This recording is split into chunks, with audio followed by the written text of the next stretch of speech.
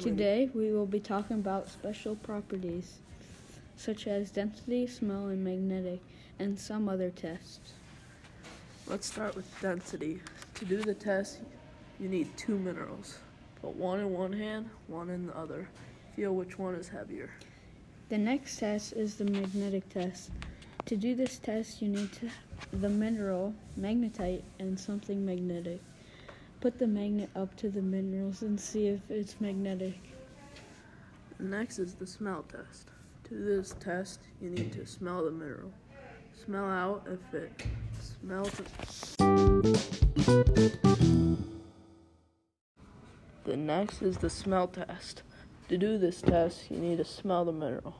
Smell to find out if it's a strong odor or a light odor. Sulfur is the best mineral for this test.